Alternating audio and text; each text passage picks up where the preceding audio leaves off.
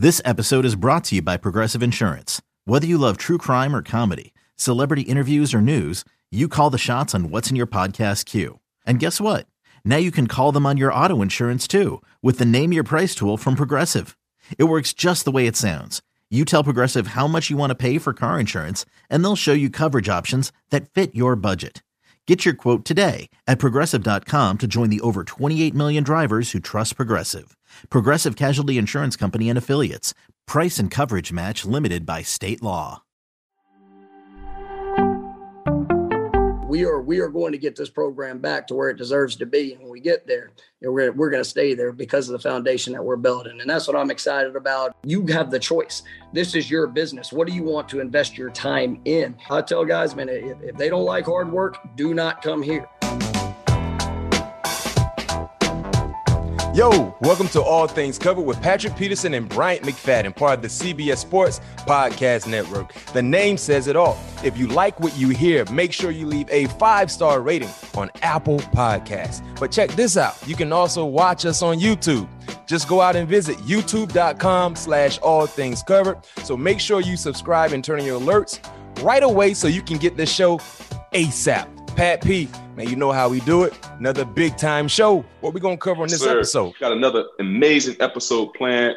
This episode going to serve as our official Vikings training camp segment. Also, we have to say goodbye to one of our favorite segments. And when we come back after break, we're going to chop it up with your head coach at your alma mater. Florida State. Yes, sir. Mike Norvell. Go Noles. Stay tuned. We got some important news we must announce. We must continue to harp on and emphasize the awards plug. Guess what? Because of you guys, our fans, listeners, viewers, we've been nominated for 2 awards, nominated in 2 categories for the People's Choice Podcast Award. Yes, sir. Not even a year in existence. We're making big time news. Just by being nominated is a huge achievement, but we want to do more than that. Pat P didn't want to get drafted just to be an average cornerback. He wanted to be the best. I didn't get into the media game just to be an average analyst. I wanted to be the best. So guess what we did? We combined those skill sets to create this amazing platform for you guys to watch and listen to. And people are starting to really notice that we're pretty good at this thing.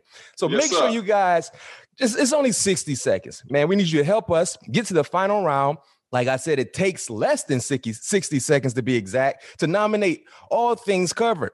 Go to the podcastawards.com/app/sign up. Or if you're watching us, if you're a fan of the show, you go to our Twitter bio, it's in the link. If you go to our Instagram bio, it's in the link. If you go to the actual show, when you go to scroll and hit on different shows, you will see in the top handle as well. So clearly, there are many different ways for you to find what you need to do and go do it. So if you're really, really rocking with us, rock with us. Show us, give us your support. And Pat P, I'm just going to throw this out here. I know you probably didn't agree to it just yet, but if we do win one of these awards, Pat P's going to sign a Minnesota Vikings number 7 jersey, and we're going to pick a fan who can showcase and who can show us that they actually voted for us, and we're going to randomly select a fan and send them that jersey that Pat P is going to sign for that outstanding, awesome fan. So you know how they have the vaccination card? You got to show us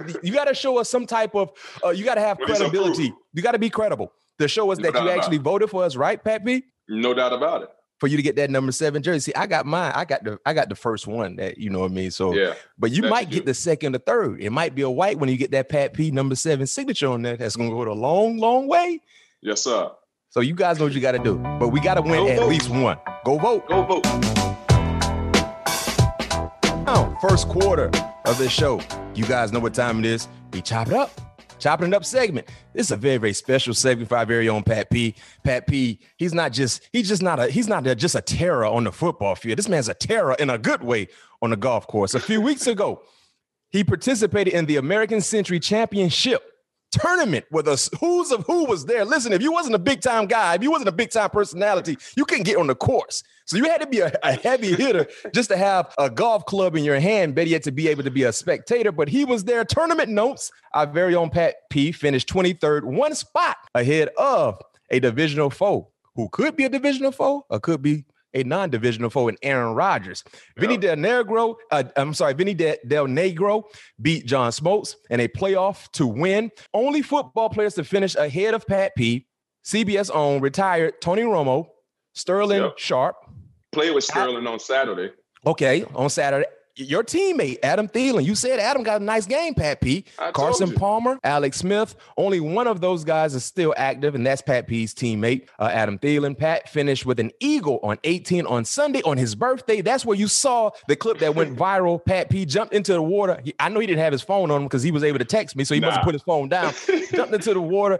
But Pat P, man, give us a recap, man. How was it just being in that tournament, golfing with so many outstanding individuals, and seeing that you finished pretty good. You had a real good finish, man. Tell us about that experience. Mac, I'm gonna go back to the 18th hole real quick. All right.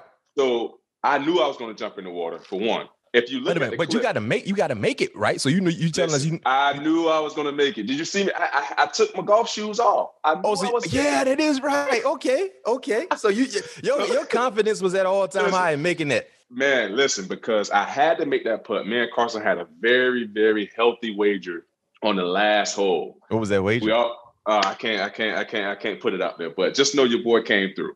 Okay. So anyway, hit a nice drive on 18. I tell my caddy because I'm like 150 out. I mean, I piped the drive. I had to hit about 340. So I had to go over a tree. So my and it's a lake on the left hand side, and it's like a little pond on the left hand side and the lake on the right hand side. The day before, I was in the same position, Mac. And I put that son of a gun on the beach.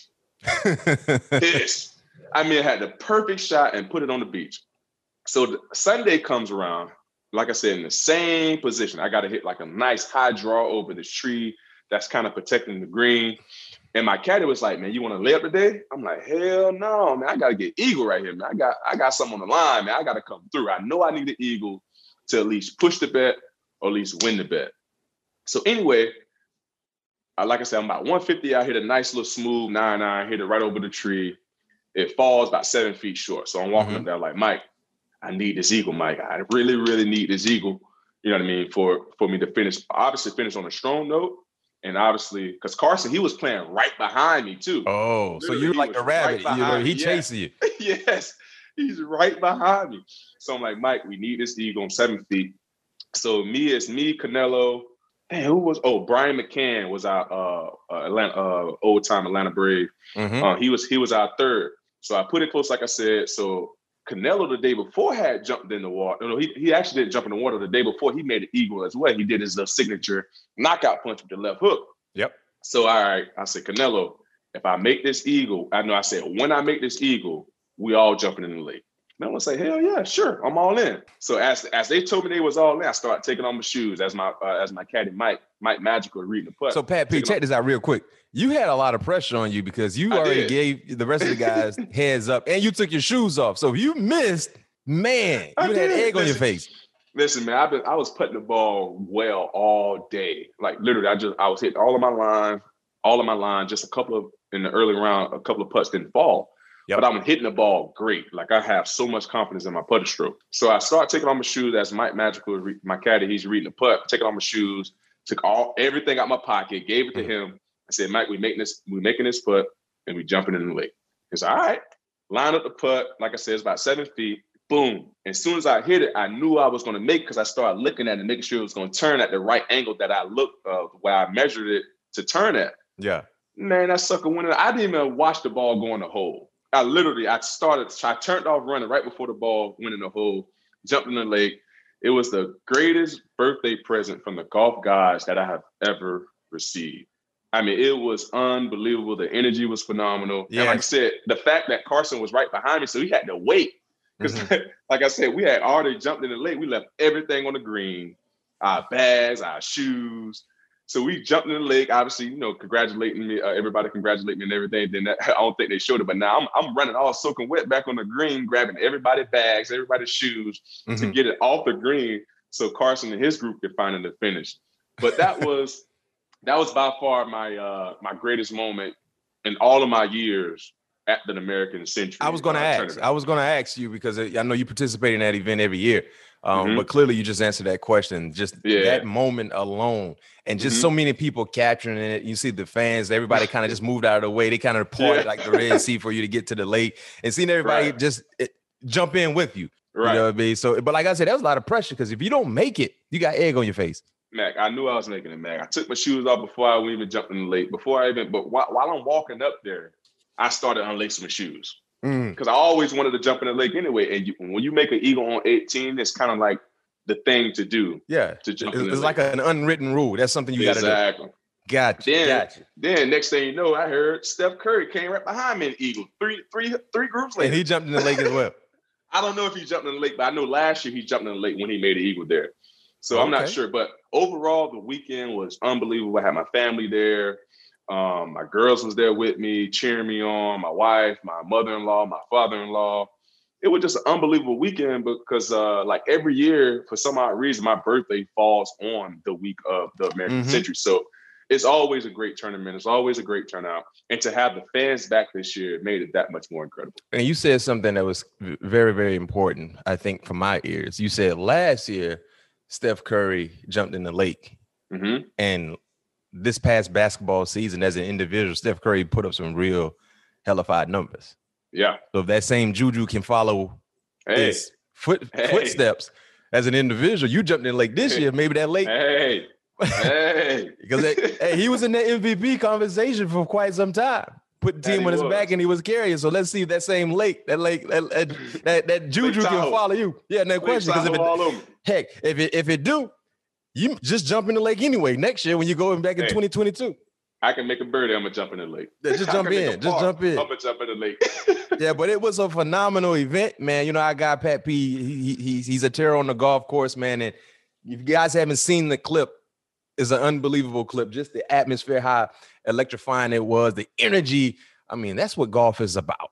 That's how you get more spectators to be more involved in golf, seeing that type of energy. No doubt about it. And the only thing I would say negative about that weekend is my Saturday round was so bad, man. I think I scored 6 points on Saturday, which was, I don't know what it was, because my hands was kind of slippery. I'm not making no excuses. And Sunday I went and got me some baby powder. Oh man, my hands were nice and dry. It was kind of humid out there Saturday. Yeah. So my hands were a little bit sweaty on Saturday, and I played not very well. I shot an 81, I believe, on Saturday, but I bounced back on Sunday, you know, capturing it up with a good solid round. I think I shot a 76, if I'm not mistaken. 76 or 77. But it was a great tournament, man. I always love that tournament. We, as players and celebrities, we call that our Masters. Yeah, that's our Masters tournament. No question. Well, shout out to American Century for another outstanding event. Like I said, it was a few weeks ago, but we finally got a chance to recap Pat P's finish, and he did well. The only active player that played better than Pat P was his teammate Adam Thielen. So you know what, these two guys are gonna have a nice little battle. I told you, you're gonna have a nice little battle. We talked about it last 2 weeks ago, I believe. Adam, yeah, with Harrison on, right? Yeah, Adam is probably a notch better than me, for sure. There we have it.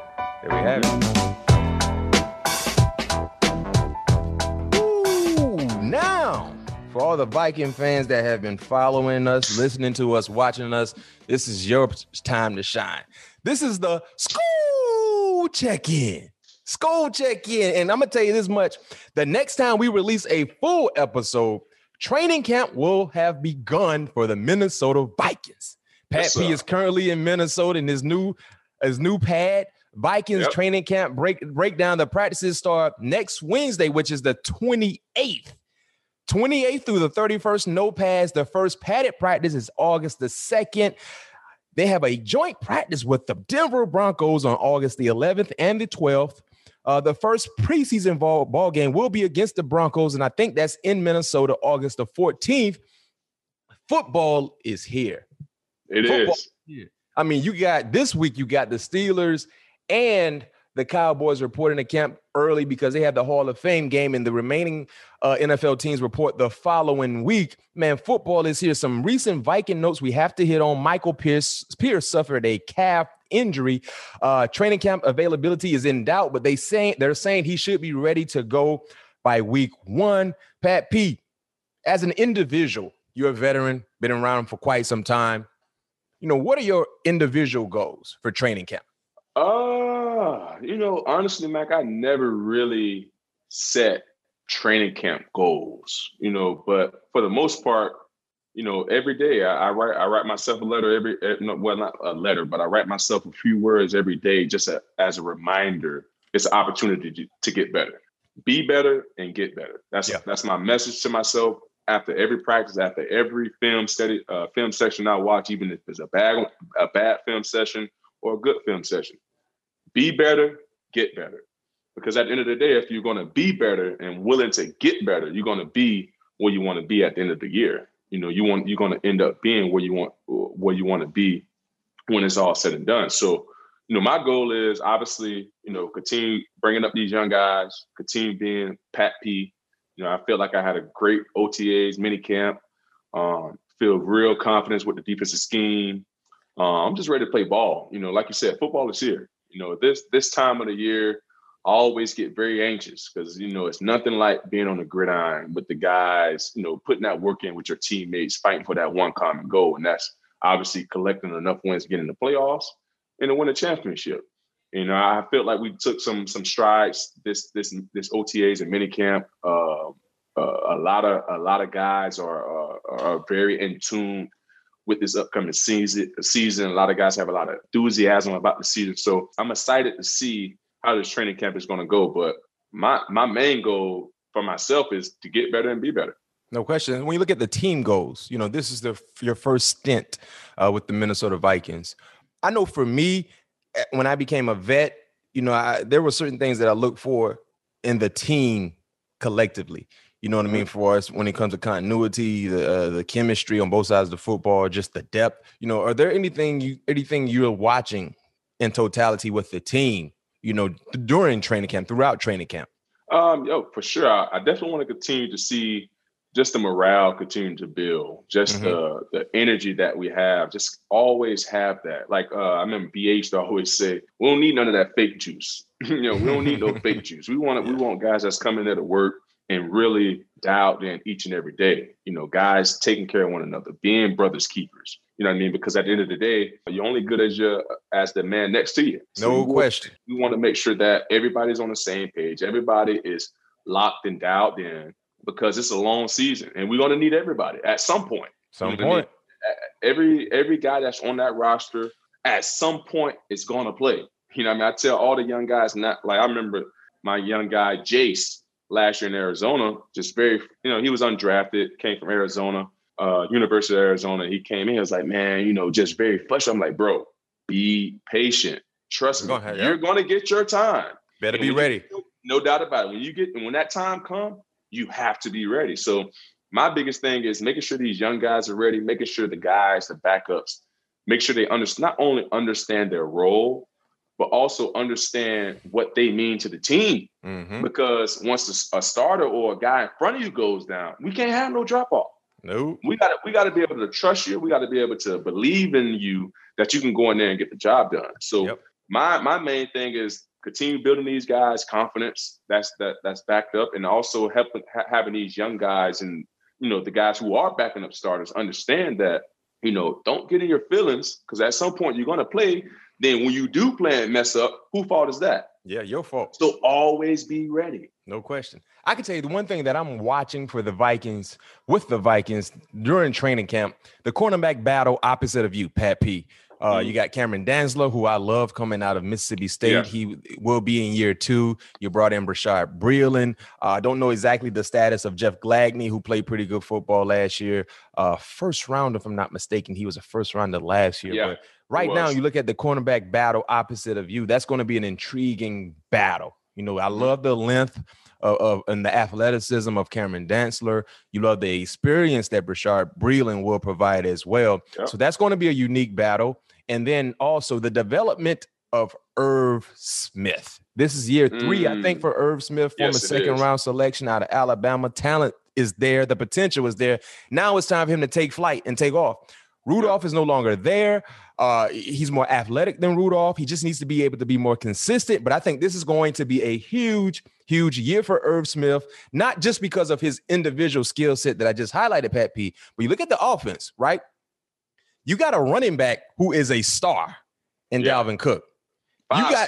You got an up-and-coming star in Justin Jefferson, and you got a guy who's nothing but a red zone nightmare for most opposing defenses in Adam Thielen, not to mention he's a guy that can move the chain and very, very consistent in the offense. So you really can't devote a lot of attention to Dalvin. If you do, you're going to give opportunities for Thielen and Justin Jefferson. So Irv will have matchups in his favor. Yeah. He just got to cash in. I think he will. So that's that. These are things that I'm going to monitor from afar. And hopefully I get a chance to come up to Minnesota and be there in person. Maybe we can kind of do a little mini ATC show, all things covered show right there in Minnesota, right off the grass, man, get it popping. But we will see. But those are something that I'm watching out for. And I know the Viking fans, they're probably nodding their head as they listen to me or watch me because they're like, yo, yeah, Irv Smith, it's time for Irv to take off. Hey, Pat P, you've been in, this is year, what, 11? 11. Yeah, 11. Give me your best training camp memory. Whoa. Best training camp memory? Yeah, funny memory, something that you probably never forget, an experience. I'll never forget when Michael Bidwell asked me to take his helicopter. So I believe it was training camp, maybe 7 for me, if I'm not mistaken. You take the helicopter and go where? Just go. He wanted me to arrive to training camp in his helicopter. He just bought his new Italian helicopter. It's very tricked out. It's like the top of the line helicopter. Mm-hmm. And he asked me to do it. I was like, heck yeah, I would do it. And, it was like a 15-minute, flight from Scottsdale over to Glendale. And I took the helicopter ride over there, landed on a great lawn right there in front of the stadium. And that was probably my best memory because I would never thought I would have been like an Antonio Brown, coming up to a training camp in a style that I came in. But I would probably say that was the best one that my best training camp memory for sure. Oh man, I got a few. What's your best training camp? And you've been there. You was there with Antonio, but I don't think he was coming in the Rolls Royces and all. No, not then. No, he couldn't afford that then when I was there. I was only there with 2 years at AB. He couldn't get that then.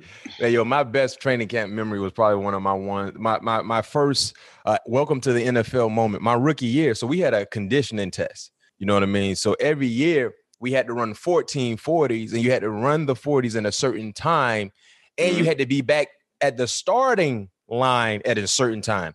So whatever you ran the 40 in at the combine, they wanted you to run, let's say if you run a 4.4, you had to run in the mid to high 4.6s, that 40 to hit before the buzzer hits. And you had to be right back at the starting point less than 25 seconds or something like that. It was a battle. So, but for me, I felt like I was training real good. I was working out on the beach, running barefoot on the sand. I thought I was in tip-top shape. I'm like, man, these old farts can't really mess with me. I'm fresh out of college. You know how you feel when you fresh out. You're like, man, these old boys can't mess with me. Man, so Pat P, my first 5, so we had run 14. So we had 7 and 7. Man, my first 4, I'm first. I'm killing everybody.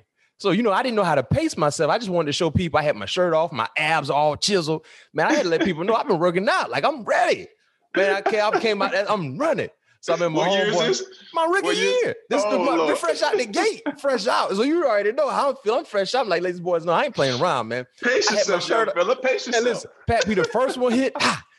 I hit the line first. I'm jogging back. I'm at the start point before everybody else. I'm like, man, these boys slow. Man, they tripping. I'm like, this is easy. The second one, the same thing. I remember Hope say, hey, Matt, boy, you better chill out. I said, no, I got this. I'm good. We got to the 5th one, the same thing. Boy, when we got to that 7, I said, shoot. The hamstring kind of tightened up a little bit. I said, hey, it got hotter. I'm like, man, what's going on? We got to that 8, that 9. I said, man, them boys kind of gaining on me a little bit. What's wrong? But I got to that 10. Monkey on your back.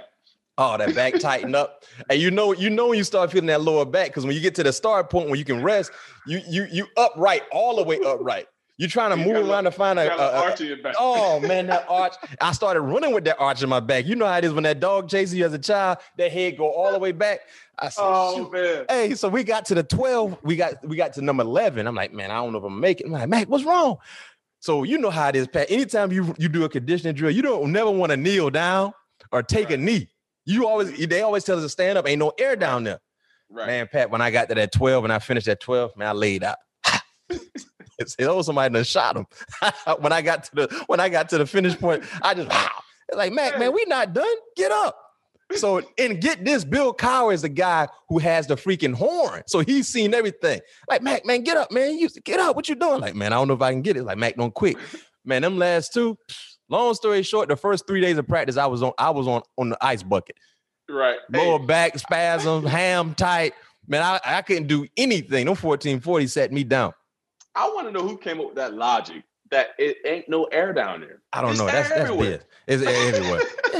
Don't bend down, no air down there. Why it feels like it's air down here, though? No doubt about it. And it feels so good. Don't it feel like you get more energy when you bend down? Listen, I'm trying to tell you, it feel like you recuperate much faster. Man, it feel like, man, you take a knee or you take a, you know what I mean? The air feels much better down there than up there when you're running. So I'm right there with you. It might be a sports cliche, but I know it's a football cliche. And it's air down there, coach. Stop lying to these players talking about ain't no air down there. There's a lot of air. There's definitely some air down there. I agree. We all know that firsthand. When you're out here running your conditioning drills, stand up and bend down. Let's see which one feels better. Mm-hmm. You're gonna get more relief on your back. No question. And I feel like when you just down there, I just feel like everything just gather up much faster when you're just standing up. You just feel like you're panicking when you're standing up. Man, you feel like you can't get enough air. Right. You feel like you can't get enough air. Then the lower back go to tight. When that lower back get tight, you can cancel Christmas. It's over. Yeah. I'm sorry. It's a wrap.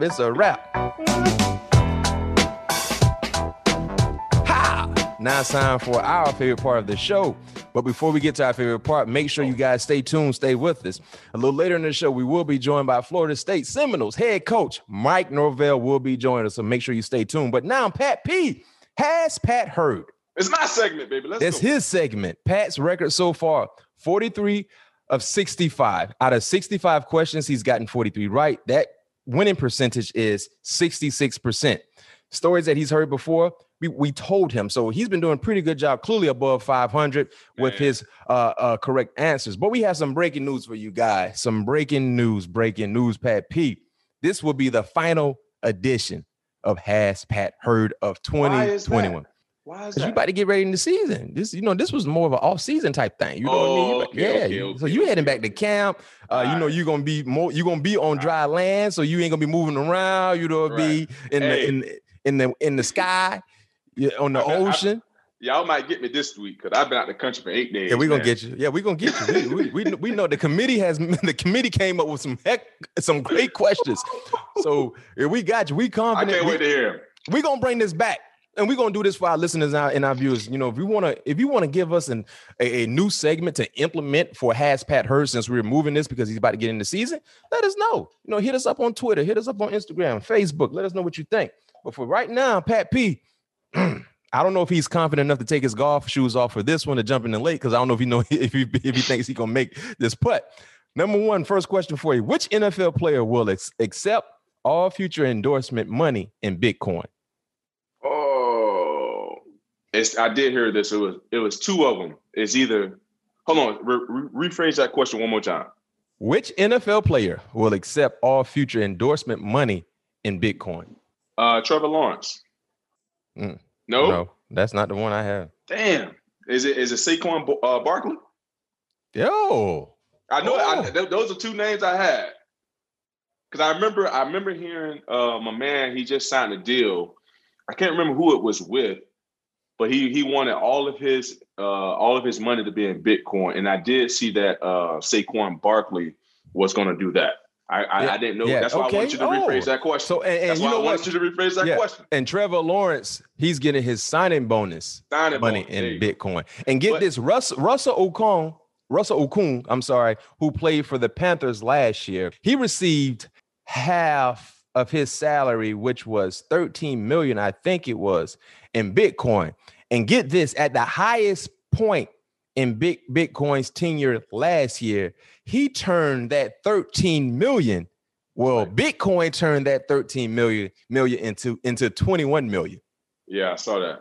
So if he converted at his highest point when he hit 21 million, if he converted that back to American dollars, he made some nice money. He made an extra, $8 million. So I don't know if he left it there because, Bitcoin is not as high as it once was, especially over a year ago. But I mean, he made some money. So I would think he converted back to American dollars to be able to reap some of the benefits of that increase. But we don't know. Yeah, we don't know. But Saquon will accept future endorsement money in Bitcoin, and Trevor Lawrence will accept his entire signing bonus in Bitcoin. Okay, you got that one right, Pat P. So let me ask you this one. Go. What injury was Tom Brady reportedly dealing with all last season? MCL. Okay. All right. I did see that one. Do you think the Bucs should be punished for not disclosing that injury? No. Well, I think they probably will be punished because they're supposed to disclose. Yep. Yeah, I saw that. But I don't think they should be punished, but they definitely are going to get punished. Yeah. Well, okay, you got that one right. I think we got you right here. Which former first-round pick and former teammate of yours just retired after 14 years? Say again. Let's go. Oh, okay. All right. Yeah. He played 1 year with you out in Arizona, right? He did. Hey, man, I think I was in the sky, but I was tuned in, Matt. well, give me this one then. Who is the fastest player you ever went up against or ever seen on the field? Trendon Holiday, by far. Oh, yeah. That boy, I remember my freshman year. So my freshman year, we got Demetrius Byrd, Trendon Holiday, Brandon LaFell, Chris Mitchell, and I can't remember the other Mitchell first name, but he ended up playing baseball. It started with a D. I cannot remember his name right now, but he ended up playing for the White Sox. So he got drafted by the White Sox. Mm-hmm. But that was our receiving core, right?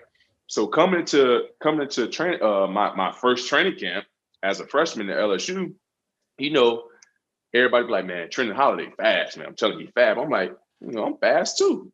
You know what I mean? Man, Trendon Holiday, I was playing. It was like an 87 defense, which is like a quarters and a man-to-man defense. So quarters on the strength, man-to-man on the weak side.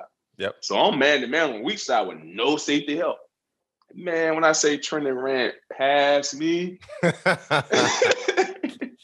that sucker ran past me. Did they throw in the ball? Yes, they threw in the ball.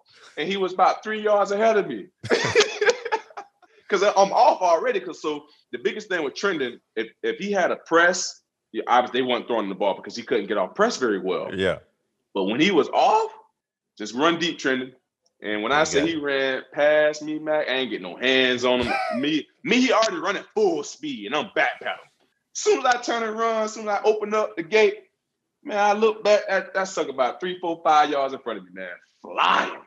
I said, you know what? I'm not playing off on this joker. Nope. Better try to get them hands on him, slow him down. No doubt about it.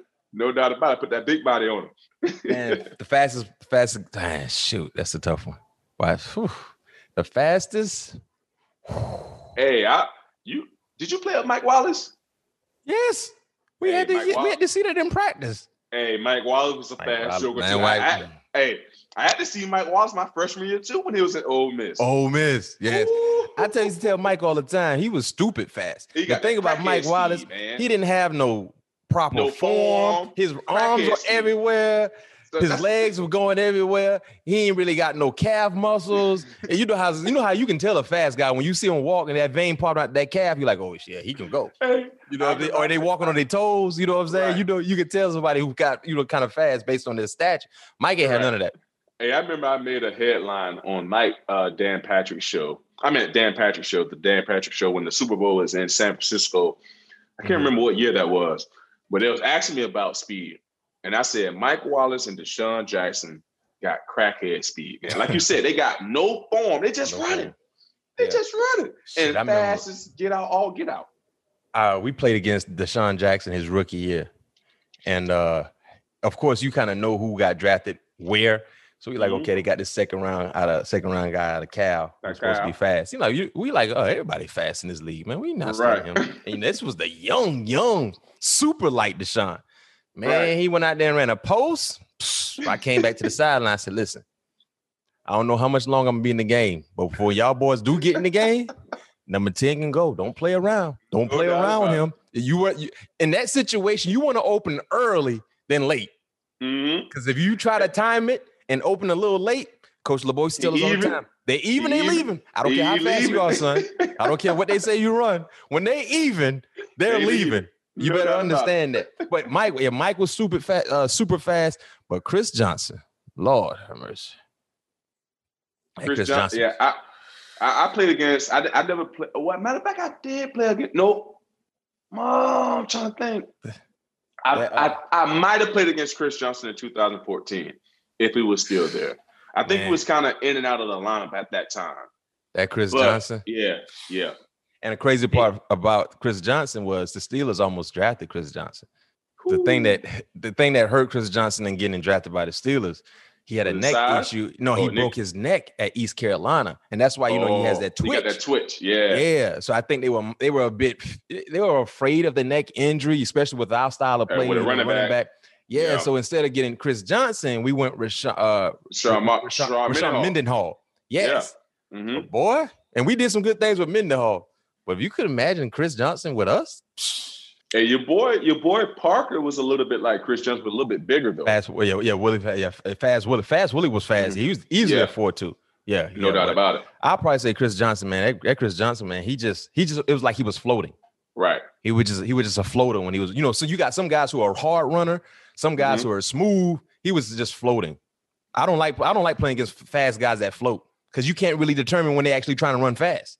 Right. Exactly. Everything looks the same. You know what I mean? So, like a DK Metcalf, he's a strong runner. You know what I mean? Yeah. But when a guy is a floater, they can just sneak up on you. Oh, that's how Ted Ginn is too, though. Ted Ginn is a floater. He's a floater. But he be riding though. Yeah. When you know how it is. When you play DB, you can kind of tell. Look at a guy like, he's a strong runner, but I know he's fast. But you can tell when he's putting in high gear. I don't want that guy who just floats. Yeah. Because everything looks the same. You can't tell. You can't tell nothing. No question. Deshaun Jackson the same way. He just float. All right. This is the last question for you. Final question for Has Pat Heard. We will retire. P. Let's go 100%, P. What is the official name of LeBron James' new movie? The official name. What? The official name of LeBron James' new movie. I don't know that one, man. How you don't get this one? This is the easy one. You talking about Space Jam? Yeah, but what's the official name? Space Jam New Legacy. Okay. Space Jam 2 New Legacy. I thought you were talking about. You right. I don't know. We got to go to committee because he said something wrong in committee. All right. Space Jam, A New Legacy. Did you just look up something? No. 100%? Dang, he got 100%. Let's go. I'm going to retire on a good note, baby. Let's go. He did. Until next year. Pat P got all of them right, committee. I thought we had them. Committee said they had them. Fans said they had them. You thought. Past tense. Had. 100%. Last Has Pat Heard. You guys heard it here. Hey, but let us know. We're going to take Has Pat Heard out. Let us know what we should implement for Has Pat Heard. What segment? What should it be called? How should we handle it? We all listening. Let us know. Here we go, listeners and viewers. This 7 questions. Matter of fact, we're going to call this 20 questions. Because that was Mac number at the Pittsburgh Steelers. So, yes, sir. Here we go. We get a chance to interact with you, the listeners and viewers. If you want your questions answered in the future, make sure you leave a question attached to a 5-star rating on Apple Podcasts, and we may get it on the show.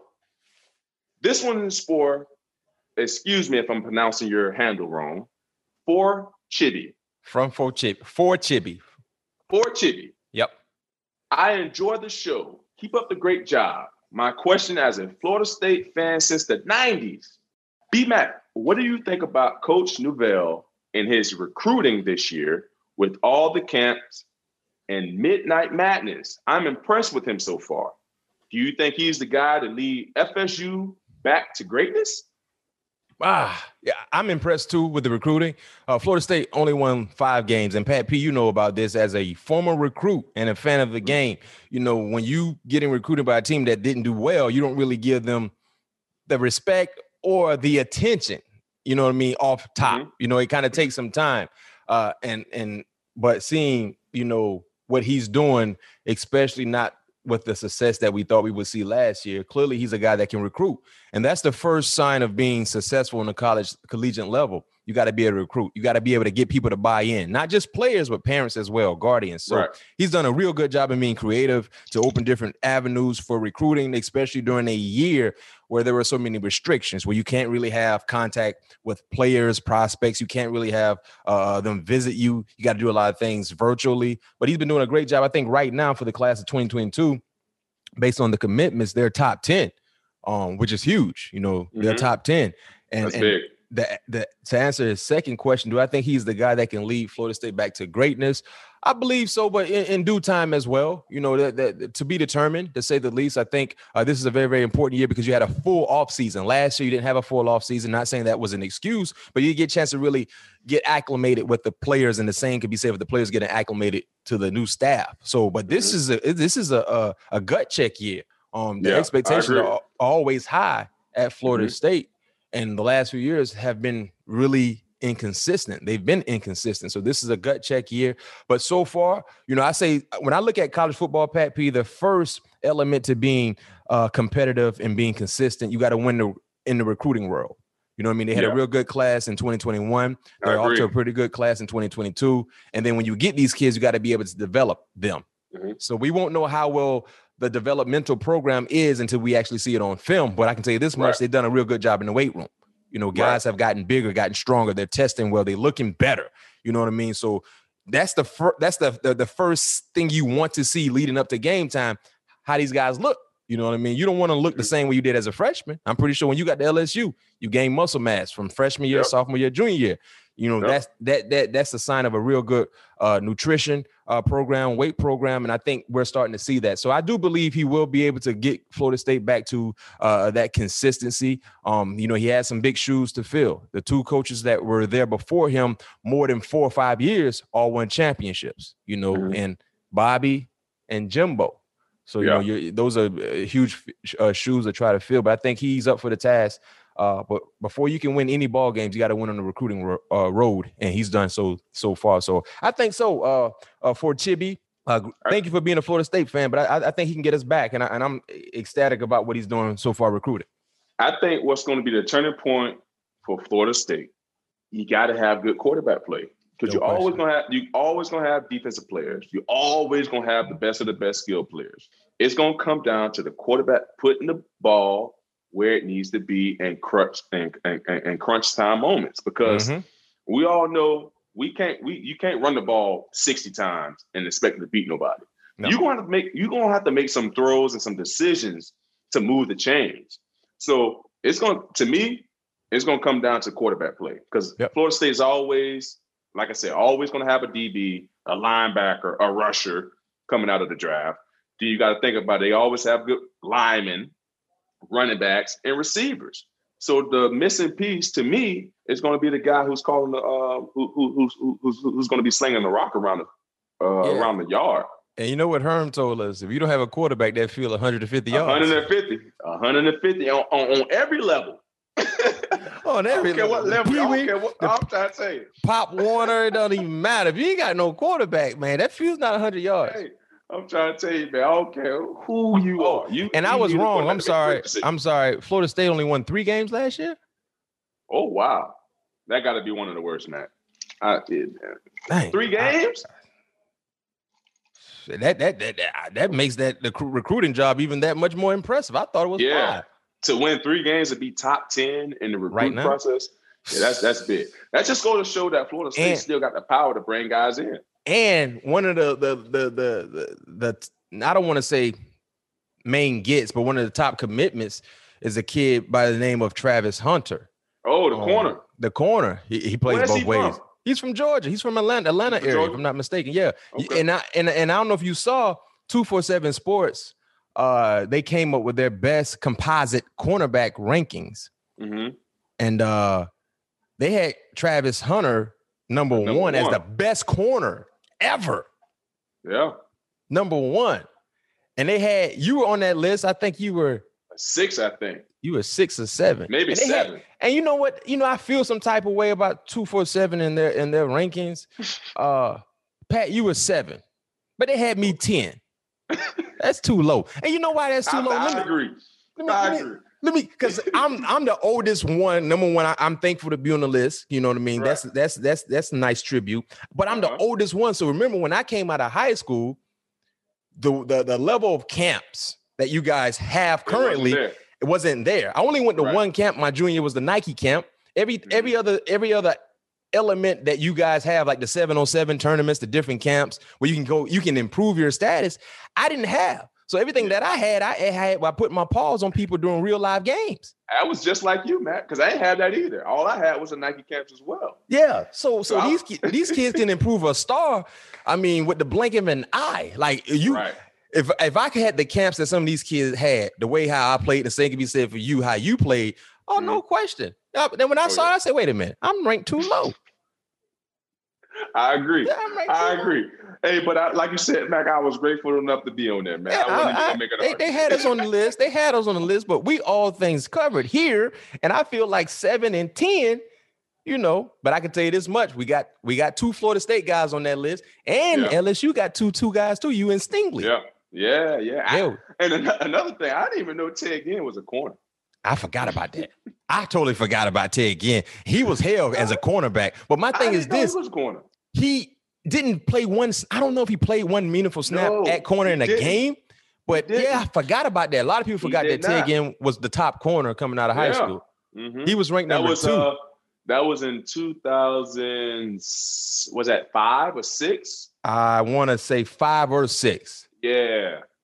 5 or 6, because he was on that Ohio State team that played Florida in the Fiesta Bowl. Yep. Mm-hmm. And he was, I think he was a sophomore or a freshman that year. And he returned that kick or that punt. And messed up his ankle. In Glendale. I remember watching that game. Yep. In the Fiesta Bowl. But 247, man, listen. Yeah, I feel like y'all slighted me a little bit. I'm happy to be on the list, but 10, and I'm the father of the group because I'm the oldest. But my when I came out, man, we had to get it from the mud. No question. But we got 2 Florida State guys on there. Travis Hunter. I don't know what the restrictions is, but it would be dope to kind of get Hunter on the show. And you know what? We got to get your guy Stingley on the show too. Yeah. But hey, with this likeness thing in NCAA, I don't think it'll be a problem to get them guys on the show. We just talking ball. But Hunter's still in high school. Oh, we can definitely get him on there. We figure it out. You know what I mean? DB. Eric, DB talk. Do your work, Eric. Do your work, Eric. DB talk. Find out what we got to do, DB talk. You know what I mean? Get DB talk on there. But we definitely get Stingley on the show. And he rocking at number 7 this year. Yes, sir. That thing clean on that boy, too. And he just went to the end. So my boy Stingley just went to the last corner to go to the SEC Media Day, won to Jim Thorpe from LSU. So I'm no doubt about it. So I'm expecting my guy Stingley to win a Jim Thorpe this year. That's a bold prediction. No, in fact, that's not even a bold prediction. That is a guaranteed prediction. If Stingley do what he need to do this year, he will be the Jim Thorpe winner this year. So you saying Stingley the best corner in college football coming up? Did I stutter? I just want to know. Hey, I tell you this, Florida State got a good one too. Brownlee. Jarvis Brownlee. Oh yeah, I did hear about Jarvis. I did hear about. We got a few good ones down there, but Stingley got the national hype. The pressure gonna be on. Anytime you put in number 7 on at LSU and you in the secondary, they're gonna watch you differently. No doubt about it. They're gonna watch you differently. Hey, that eye in the sky don't lie. They got to be watching them, baby. Hey, college football right around the corner, boy. I'm excited. Ooh, yes, sir. It's gonna be a fun football year. Hey, but appreciate that question. And you know what? We're going to Eric got to do some due diligence to see about this young kid, T. Hunter, man. We get him on the show. We got to get Stingley on the show, have some DB talk. It's halftime for us. But on the other side of the break, Florida State fans, stand up. We'll be joined by head coach Mike Norvell. Stay tuned. Okay, picture this. It's Friday afternoon when a thought hits you. I can spend another weekend doing the same old whatever, or I can hop into my all-new Hyundai Santa Fe and hit the road. With available H-Track all-wheel drive and 3-row seating, my whole family can head deep into the wild. Conquer the weekend in the all-new Hyundai Santa Fe. Visit HyundaiUSA.com or call 562-314-4603 for more details. Hyundai, there's joy in every journey. Robert Half research indicates 9 out of 10 hiring managers are having difficulty hiring. If you have open roles, chances are you're feeling this too. That's why you need Robert Half. Our specialized recruiting professionals engage with our proprietary AI to connect businesses of all sizes with highly skilled talent in finance and accounting, technology, marketing and creative, legal, and administrative and customer support. At Robert Half, we know talent. Visit roberthalf.com today. Ladies and gents, we're back from halftime. You guys know how we rock. If you've been following the show, we go into halftime, make a few adjustments, and we had to make a huge adjustment to our staff. Usually we bring in players, offensively, defensively, quarterbacks, wide receivers, DBs, but we had to go a step above the player standpoint, and we went and got a head coach.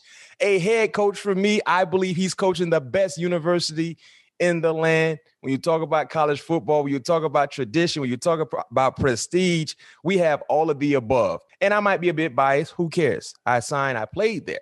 But we have right now the head coach for Florida State University for the football club there in Tallahassee. Join us now. All things covered. Pat P. Bryant McFadden. Coach Norvell is here with me. Coach, how you doing? Thank you for joining us. Man, I appreciate it, Brian, and just excited, man. We're a couple of weeks away from getting on the practice field and starting fall camp, and it's an exciting time here in Tallahassee. Oh, no question. And we will tap into this upcoming season, not just with Florida State, but college football in totality, man. It's going to be a different year from what we saw last year. And I think everybody's fired up right now about college football. But before we get into your coaching career, before we get into Florida State, we have to mention your playing career, right? You're not a coach that never played the game. You're a coach that actually was in the line of fire at one point in time. You set all sorts of records at Central Arkansas as a wide receiver, and your game was once compared to the likes of Wes Welker. Is that a fair comparison when you talk about what Wes did at Texas Tech, what he did in the National Football League, compared to what you did when you were playing the game at the wide receiver position? Well, let me tell you, I was good at finding zone coverage. Let me tell you that. I love the game. I love playing the position of receiver and just all the things technically and skill set that you got to possess there. It was a great time for me. I really I enjoyed the process. There's nothing like going out to a practice and getting in one-on-ones and just every day competing to be your best. And it was something that helped really accelerate me into my coaching career. And I'm grateful for that time. But I don't know if I'm on that stage of it. I tried to make the most of all that I had, and I'm very pleased with what I was able to do as a player. Hey, Coach, were you a trash talker? Do you talk trash to DBs? If you get them with a 1-2 move or catch a nice pass on them, did you say anything, or were you just more of a silent assassin, to say the least? I'll say that every receiver's got to have a little dog in him. So I like to talk just a little bit back in the playing days. No doubt. And we see that same fire from you on the sideline now as a head coach. And you talked about the process. When your playing days were over, you decided to get into coaching. What did it mean to have someone that believed in you, like Todd Graham believed in you, being able to allow you to follow him every stop he made? I mean, you were with him at Tulsa. You were with him at Pittsburgh. You were with him at Arizona State. What did your relationship you had with Coach Graham mean to you when they came to getting in the coaching life? Well, I was so very grateful. My first year of coaching, I actually GA'd at Central Arkansas where I played at. And, I really didn't know anybody in the coaching profession. It's a business of who you know. And but I was fortunate that Coach Malzahn, who was actually Coach Graham's offensive coordinator at Tulsa, I was able to get connected with him, go over there and interview with him for a GA position. And I remember, I'll never forget my first time to sit down with Coach Graham. And he was a former high school coach. He had actually played small ball, was a former All-American. In small ball football, in college, but he kind of had a very similar journey, and he was a self-made man.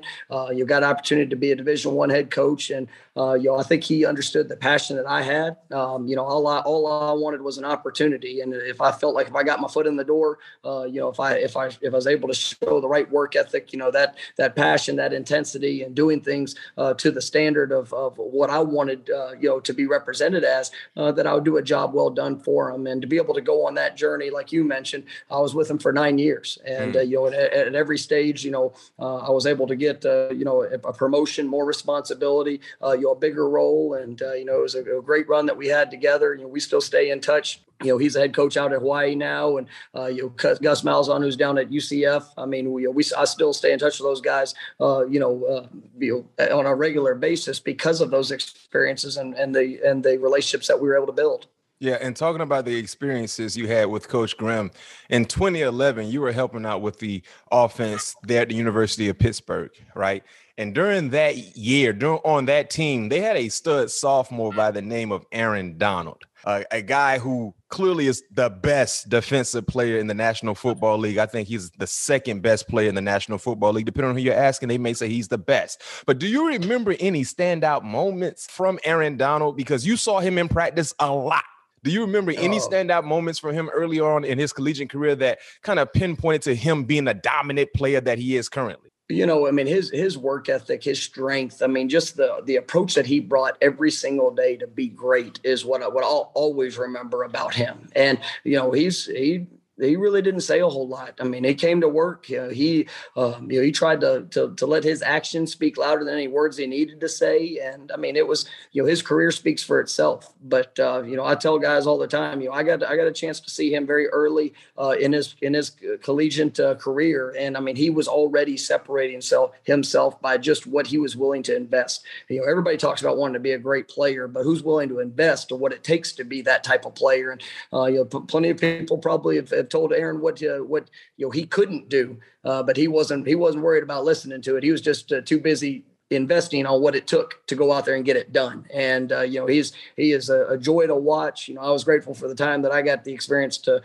be a part of a staff that I got to see him day in and day out. And he was a remarkable player. He's a remarkable man, and just excited about the success that he's had throughout his career and the example that he is. Now, Coach, back in 2015, the University of Memphis decided to make you the youngest coach in college football. I think you were 34 years old at that time. What was the biggest adjustment you had to make in becoming a head coach? I think it's when you make that jump, it's just the importance of every decision that, everybody's looking to you. The reality hit me. I'll never forget my first day. You go in, you have the press conference, they're basically just stand you up on a stage and say, go. It is now your program. It is now your vision. What are you looking to do? What is this program going to look like? But I remember shortly after that press conference, I come in the office and my administrative assistant asked me, Coach, what time do you want me to come in tomorrow? What time do we start?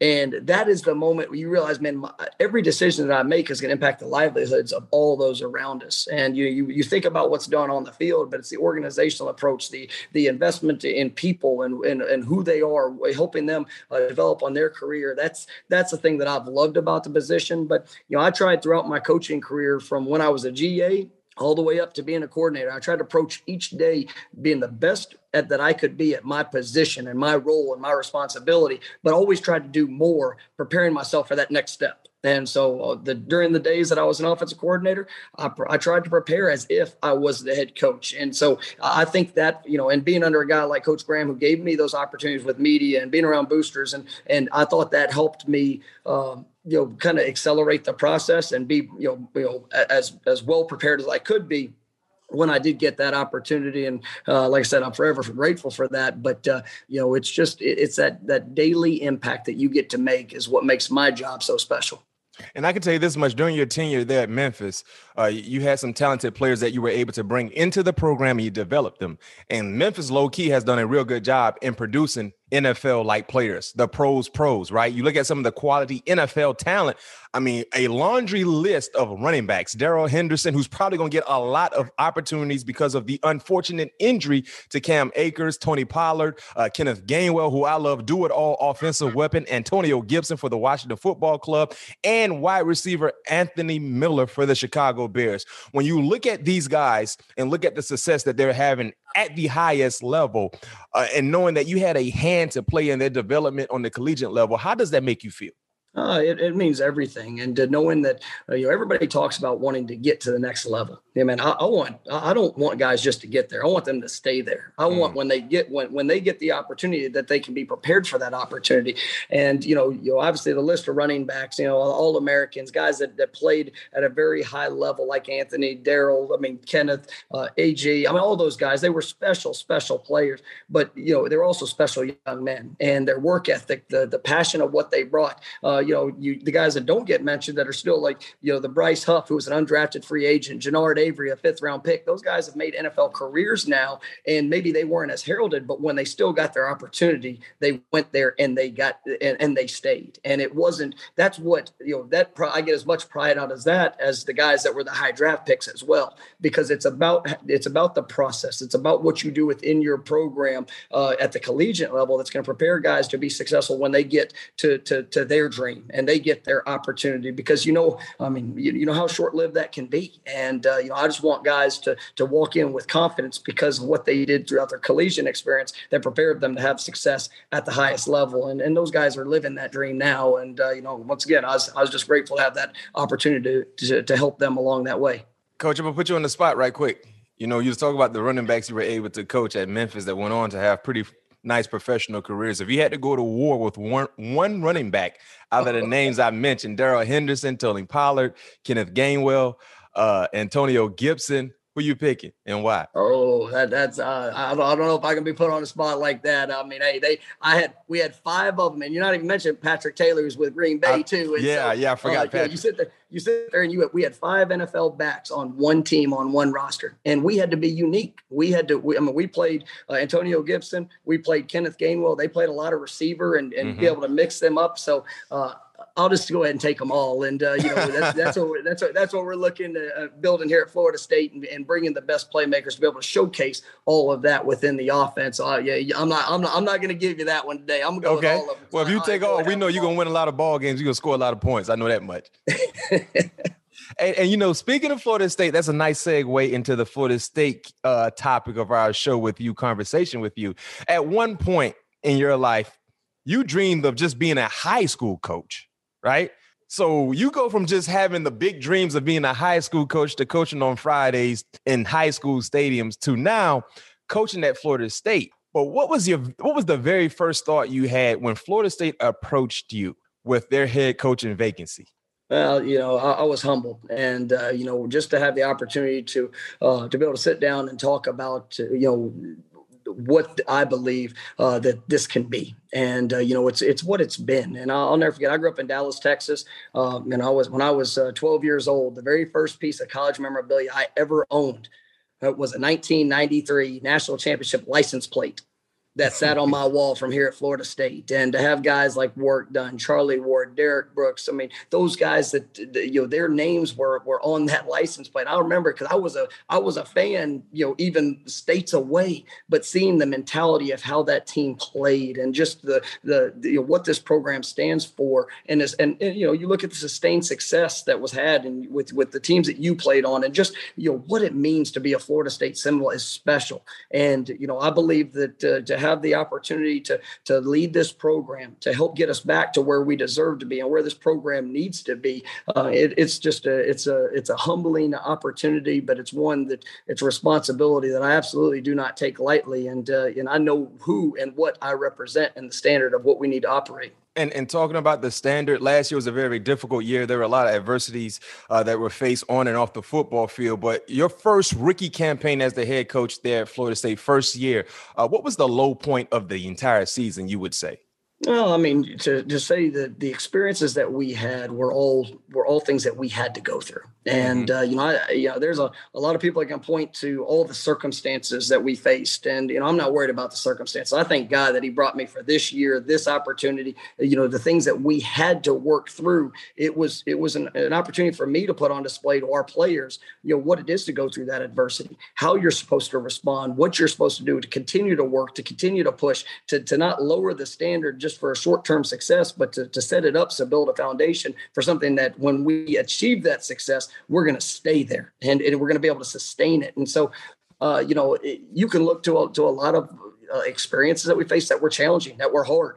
It's things that I quite frankly don't ever want to have to go through again, but I'm glad we had to go through it so that we could go through it together and to build that camaraderie and that trust of what our coaches are asking our players to do and what our coaches are willing to put on display day in and day out to help our players, achieve to the level that we believe that they're capable of. And so, to say a low point, I mean, there's, I think they were all needed experiences, and I'm grateful for each and every one of them we had, and it's made us stronger and helped us to where we are today as we start year 2. And talking about, experiences that you need to go through, you had a great experience, and I think you got your signature win out of the way early in your tenure there in Tallahassee. Describe the emotions of getting that huge win over North Carolina. At that time, I think they were ranked 5th in the country. No one gave you guys a shot, and you just balled out, had a real nice game plan for 4 quarters, were able to execute, especially on the offensive end. But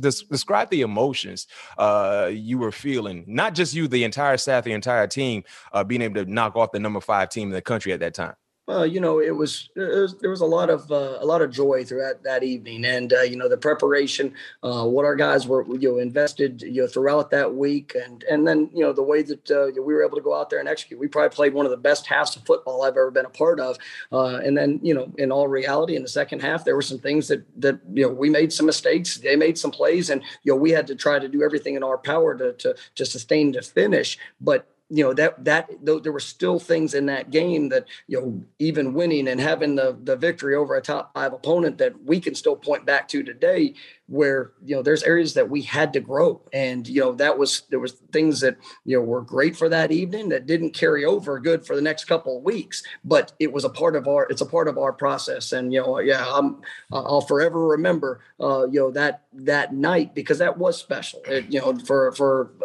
Nobody gave us a chance to win that game, but we showed that we can. But it was still, to us, I mean, there's a lot of things that we could have improved on even in that evening that, for us to play to the level that I believe that we're capable of. But, you take that and you continue to grow off of it. And, as we saw that kind of you matriculate throughout the season, right? Our guys, they understand that standard and what we're pushing for, what we're looking to do and what we're looking to be, because they do have an example being able to look back that we could and we can. And, we're excited about the opportunities that we're going to have moving ahead just to continue to build the foundation of what we're doing. No doubt. And Coach, you're an offensive-minded coach. You're a football coach, but, you kind of cater to the offensive side. And I know how defenders feel about that because we know you always kind of hovering around the offense because that's your specialty. In every great offense, they have great quarterbacks. And this is a heated competition you will be involved in watching throughout summer ball leading into fall camp. What should we know about this quarterback competition as you guys get ready for the season between McKenzie Milton and Jordan Travis? Well, I do got to tell you, Bryant, that I spend every practice over there standing in the defensive secondary. I will say thank you very much. Just so okay. Well, put me on game, Coach. Put me on game. Field. I mean, I know COVID, you weren't able to get out to some practice, but hey, come on. Okay. No, I love living. Now I do have to be transparent. That part of that is so I can always watch those quarterbacks' eyes. It is, but no, I mean, I'm excited. I'm excited about the room that we have, and really the growth that we've seen. You got a guy like Jordan Travis who got tremendous experience last year. Battled through so many injuries, and really was limited in the weeks that he was available just to practice. And seeing his growth here this spring, being able to bring in a guy like McKenzie Milton, who is just an absolute stud in everything that he does. I mean, I think he's won 23 straight games as a starting quarterback in college football. The leader that he is, within the team and the teammate that he works to be, and just building those relationships. It's exciting to see these guys compete. It's exciting to see them you push each other in the meeting room, on the practice field, and everything that they're doing. And we got a couple of young quarterbacks that also we started 4 quarterbacks last year in a 9-game season. So there was a challenge when it came to that, but it also provided guys an opportunity like Tate Rodemaker that, him and Chubba Purdy that got experience and now get to see, a guy that's done it with McKenzie, that's in that room and helping kind of, feed off of his leadership and example. So, I'm excited about the room. I'm excited about, the competition as we go into the fall. But, I really like where we are with our quarterback position. Well, Coach, how will you determine who will be the starting quarterback for this upcoming season? It's safe to say both guys have experience. It's safe to say both guys are playmakers, explosive quarterbacks, leadership qualities as well.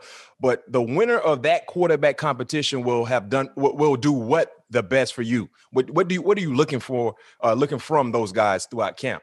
Well, you look at efficiency, execution, guys, that the explosiveness of what we bring, and it really a lot of it's going to play to the strengths of our team and what we have around them. And, because when you step on the field as a quarterback, you got to make 10 guys around you better. And that's the role and responsibility. And, I feel very confident in the guys that we have in that room. You look at what McKenzie and Jordan, what they've done as well as those young quarterbacks. I mean, it's this is an offense that's built for playmakers. And so, we're going to identify throughout this fall camp, building off what we did in the spring and see how these guys have grown throughout the summer, who's going to be the most efficient, effective, and explosive quarterback that can help our football team, be put in a position to win games. And obviously the ultimate goal is scoring points. Coach, do you believe in playing two quarterbacks? Let's say you pick one guy and he is the guy going forward. He's the starter for week 1 against Notre Dame. But will you implement another body in at the quarterback position? Or are you just going to pick one guy and just ride with him? This is an offense that's built for playmakers. And I say that because, man, we're going to put our playmakers in a position to make plays. And whether that is, if we have to be creative in how we do that, we're going to play the best 11 guys that we can play in every phase, offense, defense, and special teams. So, we've taken defensive players and put them on the offensive side of the ball. We've done the same thing, in being able to utilize our personnel. So that's something we're always going to, have in the forefront of our mindset is that, man, it's about putting your guys in a position to win. And that's what we're going to do. I can tell you this much, Coach. You talk about putting your guys in position to win. The first sign of a real quality football club is to win on the recruiting trail. And right now, you're hibachi hot. Florida State is considered one of the hottest teams in the country when it comes to recruiting. The 2022 class is looking like they're going to be a prolific class, not to mention you had a heck of a 2021 class, by the way. I love a few of those guys that you signed, a few studs, a few hidden gems I think will be productive throughout their collegiate career there in Tallahassee. But how did you guys get so hot? Sometimes, you talk about teams that are kind of in the rebuilding process with new staff. They kind of get in the microwave and kind of like – it's a process. You jump right on the grill, man. That gas grill was already piping and man, you're on fire. But how did that happen?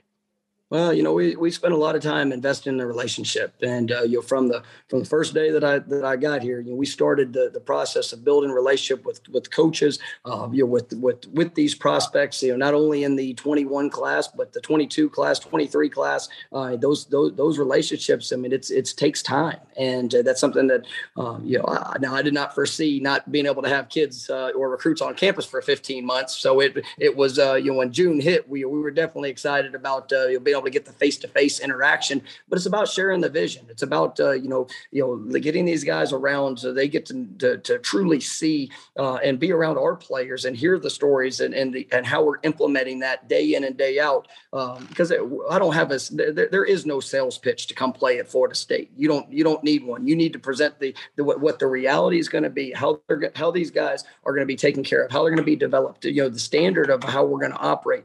I tell guys, man, if they don't like hard work, do not come here, right? Because if they come here, we are going to work. We are going to push. We're going to develop. And, we expect guys to truly, be passionate about being the best version of them in everything that they do. And, when you have a place like this is special. There is a standard of how we operate and an expectation for what's in front of us. But, Florida State, it sells itself on the opportunity. It's up to us to make sure that we're going out and finding the right fit and the right young men that are going to help get this program back to where it deserves to be. And, we've got a lot of excitement on the recruiting trail, but, I can tell you we're getting the right guys that are coming to be a part of this program. And you know what, Coach, because of the momentum that you've had when it comes to recruiting, some other coaches might not take so kind to those hot streaks that you're having right now. And there was a coach in the same state. I'm not saying he actually specifically we're targeting you with this comment or the University of Florida State University, but Manny Diaz had this to say in June: we're not a high pressure outfit. There's a lot of schools that kind of press the kids to try to commit to get some fake momentum. They can win the recruiting bake-off in the month of June, but just because that's not signing day, we want to be authentic. What do you make of those comments from rival head coach Manny Diaz? I'll tell you, everybody's got an opinion of where they are and their current situation, and we're just going to continue to be true to who we are, and it's about building a relationship, sharing the vision of what we're doing and how we're doing it, and at the end of the day, that's all I can focus on. I try not to worry about what's going on at other places, with other situations, and for us, it's just it's about doing the work and continuing to build the relationships the right way, and bring the best fits here to Florida State. Well, I can tell you this much, Coach. It seems like Manny Diaz is living in a fishbowl world where he's able to look and see what everybody else is doing. And like you said, if you're paying attention to what everybody else is doing, you're not paying attention to what you should be doing. So with that being said, I'll say what you probably can't say or you don't want to say. We don't care how you feel, Manny Diaz. What? You're a rival. We don't like you. You don't like us. That's how it's supposed to be. And the first thing you need to do to your rival, you need to beat them on the recruiting trail and then beat them on the football field. So you continue to beat Miami on the recruiting trail like you've been doing, and you're going to handle the rest in late November, if I'm not mistaken. So I'll say what you probably don't want to say. But hats off to you guys because you've done a real good job. And talking about recruiting, Coach, man, you got a stud committed to this 2022 class. Me and Pat P were top ranked corners when we came out of high school. I'm the senior of the group, and then they had me 247 Sports. They had me ranked number 10 out of the highest rated corners ever since, they came up with that composite ranking scale or whatever it is. I feel some type of way, Coach, because, I didn't have I didn't have the resources some of these kids have to go to all these different camps to really showcase how good I was. So I kind of had to get mine from the mud, but they had me number 10. They had Pat P number 7, and I looked at a number 1 guy from 247, the highest ranked corner ever is Florida State commit Travis Hunter, class of 2022. They also have him ranked the number 1 wide receiver for the 2022 class as well. What makes him so special? And just talk about the relationship you have with him. Brian, I cannot talk about any 22 recruit. I'm sorry.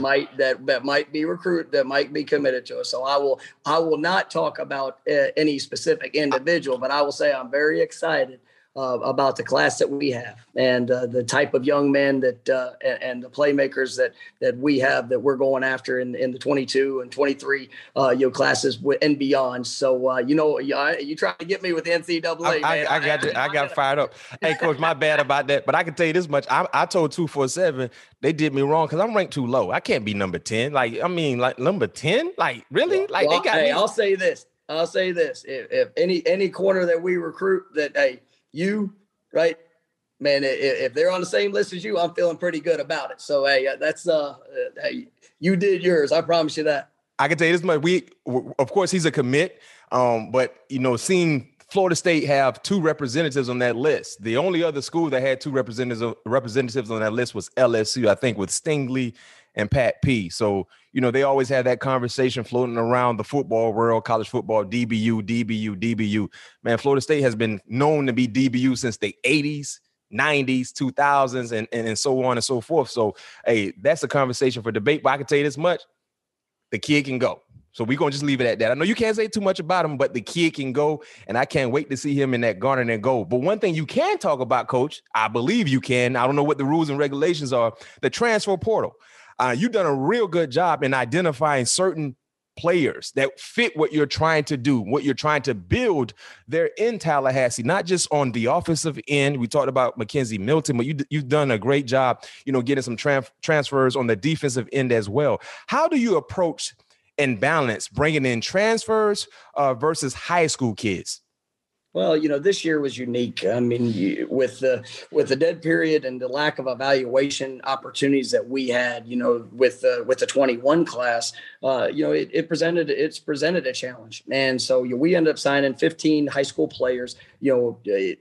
Interesting enough that 5 of those guys that we signed actually played for former Seminoles, and guys that were their coaches that had a great understanding of who these young men were, but also how they would fit into our program. And and then you look back to our team and the needs that we had. We were the youngest team in all of college football last year. I mean, our young players, they got experience, but when it comes to the leadership and the guys that are in that locker room that can tell them and kind of show them the ropes of what it is to be productive. I mean, we brought in, I think it's sitting there 10, 11, 12 transfers, over 300 games of college football experience that has now been added into our roster.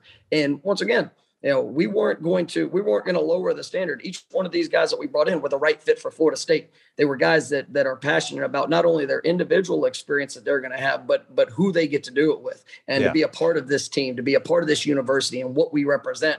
And that's what has me as excited as anything else, because these guys are great leaders and great teammates. And, they were able to gel. Most of them were here for the spring semester, seeing them gel together. It's been incredible to watch, but really excited about what that group is bringing to bring the experience and production along with the youth that we have that's continuing to develop. And my hats off to you and your staff, because most of the guys that you guys added, transfers, not most of all, they had the pick of the litter and what university they wanted to go to, what staff they wanted to be coached by. They decided to be coached by you and your staff. So that tells me you guys are you know what to say and how to get these kids to buy into what you're selling. And that's a great, great method to have when it comes to building championship-like programs on the collegiate field. And I'm not surprised to see the success, as I talked about, on the recruiting trail as well, because the same things that you're selling and you're telling these kids that are experienced transfers is doing the same things to their parents and to players that are high school prospects. So you guys are definitely clicking on all cylinders. Real last question before we transition to the superlative part of the show, Coach. With the new news from the NCAA that released 3 or 4 weeks ago with the NIL, players being able to capitalize off their name, image, and likeness, we've seen some huge opportunities for these players off the football field. Nick Saban, who we had on the show some months ago, just mentioned that Bryce Young is going to see around $1 million. He's yet to start one game for Alabama. But how do you, as a coach, knowing that this is a new territory for everybody involved, plan on being able to keep everything in perspective with some of these players? Because, you were once a collegiate athlete. I was as well. And seeing some of these opportunities these players may have, it could be easy for them to get a bit distracted and lose focus. But how do you plan on keeping everybody dialed in? Well, first off, I'm excited at the opportunity that our student athletes are getting to be able to benefit off their name, image, and likeness, and to be able to have deals like that to help throughout the collegiate experience. But at the end of the day, like I tell our guys, it's you have the choice. This is your business. What do you want to invest your time in? Yes, there are going to be deals that are going to fit the profile of what you want to do and what you want to accomplish. But anything that's going to pull you away from continuing to develop you as a player, as a young man, as a student, as a student on your journey of where you're trying to go, that's where you've got to be, wise, and to be able to manage your time to the best uses of what you're trying to do. Because at the end of the day, these guys, the opportunity that's in front of them, as a player, as a person, developing to be the man that they're going to be. I mean, it's exciting. And, I don't want to see guys that get distracted because they're trying to do almost too much to where they miss out on the opportunity to grow, to be the best player that they can possibly be, to be able to achieve the dreams of being the highest draft pick, to be able to have the NFL success, to be able to set themselves up as a college graduate so that they can have that education that's going to always be with them, rather than settling for something that in the short term that might not have that same lasting impact. But I'm excited for our players and the opportunities that they're provided, and the things that they are receiving to be able to help throughout this journey.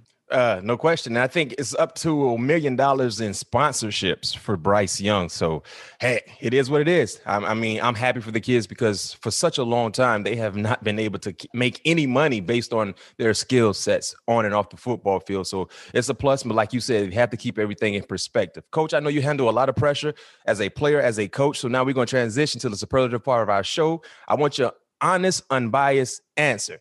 First question for you. Favorite part in being the head coach for Florida State? What's the best part in being the head coach of Florida State?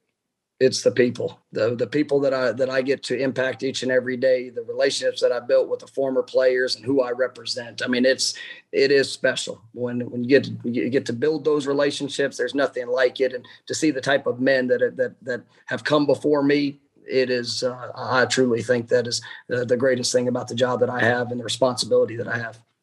Who do you hate more? Miami or Florida? I've got to pick one. You got to pick one. Who do you hate more? I tell you what, I haven't got to coach against either of them yet. So I'm excited about both opportunities. I can tell you that. Okay, so I guess it's safe to say they're on the same level when it comes to hate. So who would win? And Coach, you played wide receivers, but I want to know who would win in a foot race. Mike Norvell, Manny Diaz, or Dan Mullen? Oh, man, I'm feeling good about myself in this one. So if you're first, who comes second? Who comes dead last? Oh, I don't have a scouting report on that one. You can just look at the body stature and probably pick who probably come dead last. Dan Mullen better be the one who come dead last. I hope Manny Diaz don't let Dan Mullen beat him in a foot race. Come on. But that's fun. I know I'll take you as well. I'll take you first because of your football pedigree, wide receiver pedigree, and you're still in pretty good shape, Coach. So you better win that one. When you look at the offseason training, spring practices you guys were able to get through leading up to summer camp, who's probably been the biggest surprise when you look at your roster? You're like, wow, this guy's actually, better than I thought, or he's just been so consistent on his job, doing a great job. You're so excited about him this upcoming season. Who's been his biggest surprise player so far based on what you've seen throughout offseason training and spring football? Well, I think just the overall development, a guy like Amari Gainer, who is maybe not saying a surprise, but because last year Amari had a lot of flash plays and he was productive in what he did, but just his continued investment in learning the defense and getting the finer details, his flexibility and versatility of what he does. He's a guy I'm really excited about, and just being able to see that him take that next step in his game and all the things that we're going to ask him to do. Really excited about him on the defensive side. And then, Jashawn Corbin on the offensive side, coming on, Jashawn played, he was an Iron Man for us last year. He played, practiced. I think it was in every single practice last year. Didn't miss anything. You coming off of a pretty catastrophic injury there. The hamstring. Yes, absolutely. And seeing him kind of get that burst back, and just the worker that he is, a tremendous teammate, a guy that I think is positioned himself to have a real breakout year, along with the other backs that we have. I'm excited about that, about him and that group. Okay, last question for you, Coach. We're going to let you go. We know you got ACC Media Day coming up on Thursday. Matter of fact, this is your first Media Day because everything was canceled. So I know you're excited about that opportunity as well. But the last question I have for you, and I need an answer. I know you can't hit me with a slant and go on this one. You got to hit me with that straight slant and face the pressure from that Will backer that might try to drill you. Growing up a Florida State fan, you talked about the license plate 1993. So I know you watched a lot of Florida State football. Give me your Florida State Mount Rushmore. Oh, Lord. You got to run that slant, Coach. You can't hit me with a slant and go. You got to run the slant. I need your Florida State Mount Rushmore. I mean, that is I mean, how do you? I can't put four to it. Let me just tell you Coach. It's a 2-minute situation. We gotta score 7 points. We gotta score a touchdown, Coach. I need your best 2-minute plays for this drive. ACC championship game is on the line. We gotta go. We gotta score 7 points. This pressure. I need your Florida State Mount Rushmore. I mean, you've got some of the greatest players to ever play the game that have been a part of this program. I don't know if I think I'm gonna have to go slant and go on you because I know if I name 4, I'm gonna have a laundry list of guys after this. What is your list? It's your list. It's your list. It's your list. I know we've got 3 Heisman trophies that are sitting in that lobby right now. You got 3. So you got 3 Heisman Trophy winners. But I will tell you that you very well could have said that there should have been at least a handful more guys on the defensive side of the ball that, I've got some that I can't mention that are great players due to NCAA recruiting. Okay. I'll give you mine. There. Go ahead. Let me hear the Deion Sanders, Ron Simmons,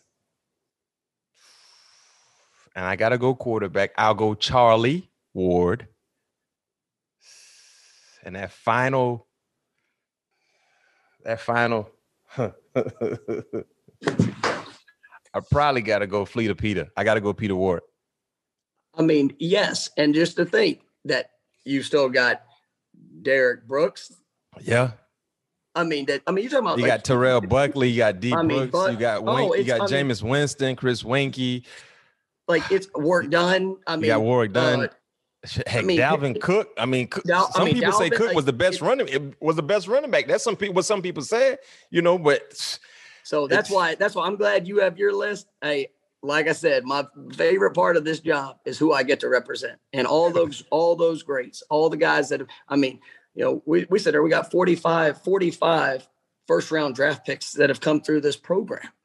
And the almost 300 All-Americans. This is a program that, the standard of how we operate and the thing that is incredible. You can go through that list and all the great players, but who they are as people and what they represent. It's special. And like I said, I'm grateful. I understand the responsibility I have to make sure that we're living up to that standard each and every day and how we operate. And, we are going to get this program back to where it deserves to be. And when we get there, we're going to stay there because of the foundation that we're building. And that's what I'm excited about. And, I'm looking forward to the future. Well, Coach, you don't have to recruit me, because I already signed with Florida State, but it sounds like you're trying to recruit me all over again. And I see why you got these kids committing, these parents committing to you, because you're saying the right things, and I see the passion coming out you. But you don't have to recruit me all over again. But if you want to, I can probably give you a few snaps here or there, especially in the red zone. Hey, we'll take the reps. Hey, but listen, Coach, it's been an honor having you join me here. All Things Covered. Patrick Peterson, Brian McFadden. Quality conversation with head coach of Florida State, Mike Norvell, getting ready for this upcoming season. College football is right around the corner. I smell the grass, and that grass smells so good. He's getting ready for his first legit media obligation. Media day for the ACC will take place in Charlotte, North Carolina, if I'm not mistaken, this upcoming Thursday. Coach, man, it's an honor joining me here. Wish you nothing but success. You don't need to say good luck, because when you prepare, you don't need luck. Everything else will follow in suit for what you get ready to do. So wish you nothing but success, a healthy season this year, and go Noles. Absolutely. Thank you, Brian. Go Noles.